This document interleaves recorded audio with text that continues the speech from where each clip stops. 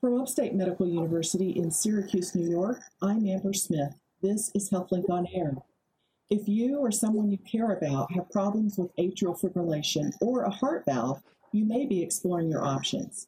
Today, I'm talking about these issues with Dr. Stephen Waterford.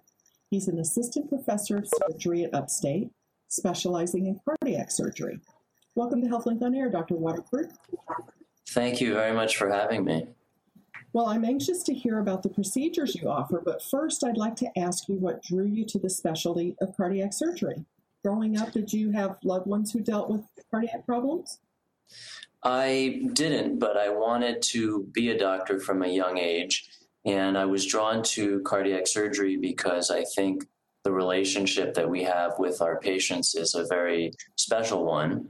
It's a short time, but it's a very special experience, and we're often able to restore people to a much better level of health, which is very rewarding. Let's talk about atrial fibrillation. This is a condition that affects some 2.7 million Americans. Can you give a description of what that is? Yes, atrial fibrillation is an irregular rhythm of the heart that predisposes people to have heart failure, symptoms like palpitations and shortness of breath, and ultimately can lead to strokes as well, which is one of the major problems with this heart rhythm. So if people experience those symptoms and come to their doctor, what is done to diagnose atrial fibrillation? One can start with getting an EKG in the office, and that will often show the rhythm. If it doesn't show the rhythm, then people can have a heart monitor, which they wear at home for anywhere from 1 day to 1 week. And those often pick up on episodes of atrial fibrillation that are not apparent on a single EKG recording. Now, is this something that's liable to affect older people? Yes, the rate of atrial fibrillation rises as people age. It's related to high blood pressure, sleep apnea, diabetes, and so there's so many reasons people can have atrial fibrillation, but it's really exploding in its prevalence, and pretty soon we're going to have about 5 or 6 million Americans that have atrial fibrillation. Is it equally affect men and women? Yeah, I think it's pretty common with both genders. And the number one thing that predisposes is just getting older, really. Now, you mentioned that it increases the risk of a stroke. Is that why AFib is so dangerous? Yeah, I think it is one of the major reasons. About 20 or 25% of all strokes in America are caused by atrial fibrillation. And the strokes that you get when you have atrial fibrillation are actually more severe than an ordinary stroke, because atrial fibrillation causes blood clots to form in the heart. And when those move into the brain and cause a stroke, it's actually a bigger stroke than one would normally have from, say, high blood pressure. So when someone is diagnosed with AFib, how urgently does it need to be treated? Is this something that has to happen like that day? Right. I think it varies by patients. There's some people who it's better to try to get out of atrial fibrillation right away. If, for example, you know that it's just started in the last day or so because you can feel it, those folks, it's often better to get out right away. For everybody else, it's usually not an emergency, and one can try a variety of medicines to try to manage it before any procedures are performed. Well, so you mentioned medication. So sometimes medication might be able to control it. Yeah, that's right. So I would say there are really two approaches. One is to try to control the rate, to slow the heart rate down, and that can make people feel better. The other approach is to give medicines that try to actually get rid of the rhythm itself and put the patient's heart back into a normal rhythm. And so there are two different strategies that cardiologists can pursue to manage atrial fibrillation. What are the surgical options that are left? Sure. So I would say that many people go in and out of atrial fibrillation. They're not always in atrial fibrillation. Our word for that's paroxysmal. Those patients are best treated by an electrophysiologist who can perform a catheter-based procedure we call an ablation. And that's successful for the vast majority of people with this form of atrial fibrillation. The second group, though, is people with what we call chronic atrial fibrillation, meaning you're always in AFib.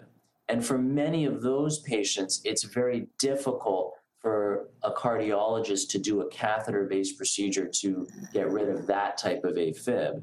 And that's where I offer a minimally invasive procedure that can get rid of AFib in our surgery department. Okay, that's and just to describe that very briefly, we offer here at Upstate a procedure called a TT maze. And this is a small incision operation with less than 1 centimeter holes in the chest. And we place various fancy equipment in through those small incisions that get rid of the atrial fibrillation. The advantage of that procedure is that there's no cut in the center of the chest. There's no large cut called a thoracotomy in the side of the chest.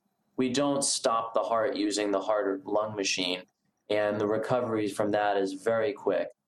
And the results from it are that about 80% to 95% have their AFib completely eliminated. Now, how does this procedure actually do the eliminating? Right, good question. So we use devices that are called radiofrequency devices that ablate the AFib. And we place those on the outside of the heart. And you can think of those like little heating pens. And these heating pens just burn off the AFib from the heart. The other major advantage of this procedure is we permanently close the stroke center of the heart. So when someone's in atrial fibrillation, the strokes only form in one little neighborhood of the heart called the left atrial appendage. You can think of that like the stroke center. So what we do in this procedure is we place a clip off the stroke center and it's completely gone so that you can never have a stroke from atrial fibrillation going forward. To me, that's about half of the benefit of the procedure, is just that you can rest assured that you're not going to have a stroke, even if you don't take Coumadin, Xarelto, Eliquis, Pradaxa, blood thinners.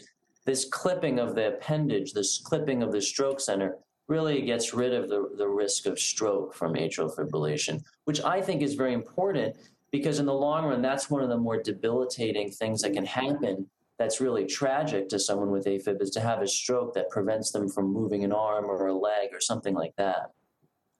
So walk me through how this is done from the patient's point of view. Is it an outpatient procedure? Sure. So I would say the patient stays a couple nights overnight in the hospital. Procedure's around 2 hours long. You go to sleep at the beginning, you wake up at the end, and you go to a regular recovery room. There's no intensive care. And the first morning after the procedure, you walk around a bit. And on the second or third day, people will typically go home. And feeling pretty good, I think, because there's no major incisions in the chest. Everything's limited to just less than ½ an inch, all the incisions. And you mentioned that it's 85% effective? Yeah, I would say that the studies on this procedure, first of all, we're one of the few centers in America and in the East Coast offering this procedure at the moment. I came up from New York City, where I directed an atrial fibrillation program at Mount Sinai Hospital. So we're very fortunate to have this up here for the folks that live in the area. And I would say it's about 80% successful by strict criteria, meaning you have no episodes of atrial fibrillation. If you measure the success by what percent of patients are in sinus rhythm on an EKG in the office, that's 95%. So I would say the clinical success rate is in the 90s. And if you define things strictly, it's around in the 80s. They stay in the hospital for sort of observation for a little while. What are you looking for? Like, what are the common complications that might come up after this? Sure. So some people, after any type of atrial fibrillation procedure, whether it's a catheter-based procedure or a surgical procedure, will have some atrial fibrillation that we get rid of with medicines and cardioversion in the hospital. So that's really the main reason people stay. The other reason is that when we do this procedure, we leave a small little drain in the chest for overnight. So we just monitor that and take those drains out on the first or second morning after surgery. This is Upstate's HealthLink on Air. I'm your host, Amber Smith. With me is cardiac surgeon Dr. Stephen Waterford. We've been speaking about atrial fibrillation, and now we're going to turn to the subject of heart valve disease. How would somebody know that they have a problem with one of their heart valves? Yeah, that's a really good question. So some people feel short of breath, and that's really the most common symptom of a valve problem, is that you notice you're not able to walk as far or run as far as you used to.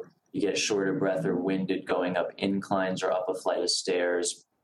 For some other people, their doctor will hear a murmur in the chest, and that's the sign of it. Some people simply feel a lot more tired, and when they eventually get an echo or an ultrasound of their heart, they're found to have a valve that's a problem. Now, we just spoke about atrial fibrillation. Does atrial fib cause valve damage? Yeah, that's a really good question. So atrial fibrillation stretches the valves, and when they get stretched out, they start to leak. And I would also say the opposite's true too. So if you have a leaky valve to begin with, over time, about a third of people will develop atrial fibrillation from that. So they really feed each other. Now, I've heard of people who are born with valve defects, congenital valve defects. But again, is heart valve disease typically affecting the older populations? It is. And so the congenital defects are fairly rare, fortunately. The most common cause is degeneration of a valve from aging. In the aortic valve, it typically gets tighter with age, and that's called aortic stenosis. And the mitral valve typically leaks, and that's an acquired condition. It can happen suddenly, it can happen gradually, but it's not that the valve was a problem that when the patient was born, it just develops a leak over time. So it sounds like all of us are maybe prone to developing this if we live long enough.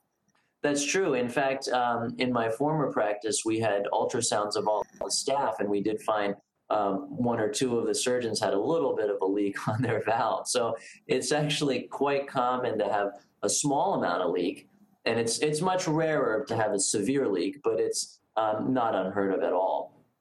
The heart has how many valves? The heart has 4 valves, and there's 2 on the left called the aortic and mitral, and those are the ones that most commonly have a leak because the pressures on that side of the heart are much higher. That's the side that pumps to your brain and your kidneys and liver. And so the leak is more common than some of the other. You mentioned, I think, stenosis. What is that? Correct. Stenosis just means it's too tight, and regurgitation is just a leak. And so the most common in the mitral valve is to have a leaky mitral valve. The tight mitral valves are usually in America from rheumatic heart disease. If you've had rheumatic fever as a child, or even if you didn't know you had it and maybe had some episodes that you didn't have symptoms from, that would be the most common for a tight valve. But a leaky valve is really the most common in adults. Now, what complications do we see that are caused by these different heart valve diseases? And are they dangerous? Is it a threatening condition? Good question. So usually it's not an emergency. There's some people that develop a leak in their mitral valve all of a sudden, and that is something that we do operate on as an emergency. But for the vast, vast majority of people, the main problems with a leaking valve are a few. So number 1, you can develop atrial fibrillation, and that can lead to strokes. Number 2, you can get more and more short of breath, even to the point of not being able to lie flat at night. And number 3, you can over time develop what's called congestive heart failure. And that's why we've moved in the last 10 years to operating earlier and earlier for these leaks, because what happens over time is the pump of the heart weakens from the leak, and that leads to heart failure in the long term. Is that a difficult decision for a patient and their doctor to make in terms of when to deal with this? Yeah, I think it's In recent years, it's gotten a bit easier because currently the official recommendation from the American Heart Association is if you have a severe leak on the mitral valve, to have it repaired, even if you're not short of breath. Because what we know is that if you fix those valves before people get short of breath, they actually live longer. And the caveat is you want to have it fixed in a center of excellence that repairs these valves. For the vast majority of adults with a leak, you want to keep your own valve. You want it repaired and not replaced with an animal valve or a metal valve. And in my former job, our specialty was repairing the mitral valve. And so that's an area of expertise for me, having trained with the person who repairs the most of these valves in the country right now. So my goal is really, when I see a patient with a leak, to make sure that they keep their own valve, which will last them in the vast majority of cases for the rest of their life, and not have to undergo re-replacements of tissue or animal valves. Now, as a layperson, it sounds to me like a repair, keeping my own tissue would be better than having something implanted. But yes. tell me why that's risky to have something implanted. Yeah, very good question. So if you put a metal valve in the mitral position, you have to take very high dose Coumadin or blood thinner, and that can lead to bleeding. If you miss that medication for a few days, say you're on vacation, the valve can clot off and you can have a major stroke. And with the animal valves, they do degenerate at about 10 years in the mitral position. So that requires a re-replacement. And the rate of stroke from those valves, while it's not the same as a metal valve, it's probably higher than having your own valve. So really, the valve that you were born with is the valve you want to keep for the rest of your life. If you can. Now, do all patients have the option, or are there some that the valve is beyond repair? Good question. So I would say for mitral stenosis, where it's too tight, we tend to replace those valves because those valves tend to have little rocks of calcium on them. But if you've just developed a leak, I would say that the vast, vast majority, well over 90%, should be repaired. And if it's what we call degenerative leak, then 100% of those valves should be repaired. Well, let's talk about how you go about doing that. Is this a major operation where you open the chest and work on the valve? Yeah, it is. We can go either through the front or through the side of the chest for a more minimally invasive approach. And I would say that it's sort of like a plastic surgery on the leaflets of the valve. We reconstruct the leaflets by moving segments around, by removing certain segments. And then also you can think of the mitral valve as a parachute with strings on it. And we'll replace some of the strings on the valve as well. So it's sort of, each person's valve is unique. No case is the same. And it's really, truly like a plastic surgery on this valve. We inspect it very carefully and tailor each repair to each individual valve. Any patients or contraindications that a patient might have that would make them not a candidate for this type of repair work? Well, I think that in general, I would say that our default option when we see someone with a leak is to repair the valve, because when you look around the United States at our database in heart surgery, the risk of repairing a valve is half of that of replacing a valve. So the risk of having a problem after surgery in the hospital is about double if you replace a valve. So I would say really that the default should be that we should be in that mode of really repairing valves, because it's actually safer for patients to get out of the hospital and get home in a safer manner. After the surgery, what is the recovery like, and how soon does someone get back to their normal life? Yeah, I think for the vast majority of people who have a repair, they're otherwise pretty healthy. So we only expect them to stay in the hospital for 5 days or so, and then be at home for an additional week recovering. And then by the third week, we really like to have people going out, going to the mall, going to restaurants, and resuming some of their normal activities. What if their normal activities are running marathons or doing some other strenuous activities? Yeah, good question. So I would say for us, it's really just a matter of not doing any heavy lifting for around 4 to 6 weeks. And apart from that, let's say you want to go for a run, you can certainly do that 3 weeks after surgery, as long as there's no heavy lifting, basically. Once the valve is repaired, is everything back to normal? Yeah, I think actually some people, what they constantly say when they've had a valve repaired is, I really didn't realize how symptomatic I was from this valve. I didn't realize how exhausted I actually was. Because we have some people that say, you know what, I'm not specifically short of breath, but they have the valve repaired and they have way more energy. They're not napping a lot during the day. They're able to, play their full course of golf. They're able to do things that they really realize how impaired they were from the valve leaking. Well, you mentioned people who might have had a valve replacement may have to have it, redone years later? Sure. So I would say, for example, if we have, let's say, a 50-year-old man, we know we're going to have to reoperate if we replace his valve at around the age of 60, which is why we make such an intense effort to repair those valves. Because if you repair that 50-year-old man's valve, he'll likely live with that valve for the rest of his life. Now, on the other hand, if you replace a valve at the age of, say, 70, it's not as big of a problem because most likely that patient will live the rest of their life with that valve, even if they make it to, let's say, 85 or 90. Because as it turns out, the older you are when you have your valve replaced, the longer it lasts.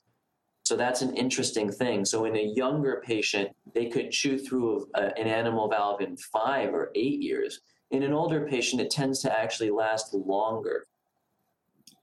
In terms of someone who has it repaired, though, that's meant to be a lifetime repair? Yeah. So I would say for about 90-95% of people, that is all they'll ever need for their valve, which is great news about repairing these valves. So for someone listening to this who's facing this or thinks they'll be facing it, do you do opinions? Do you do visits with them to assess whether they're a good candidate? Yeah, absolutely. I would say we're very happy to see anyone with a leak. And really, about a third of the time, we recommend nothing be done, actually.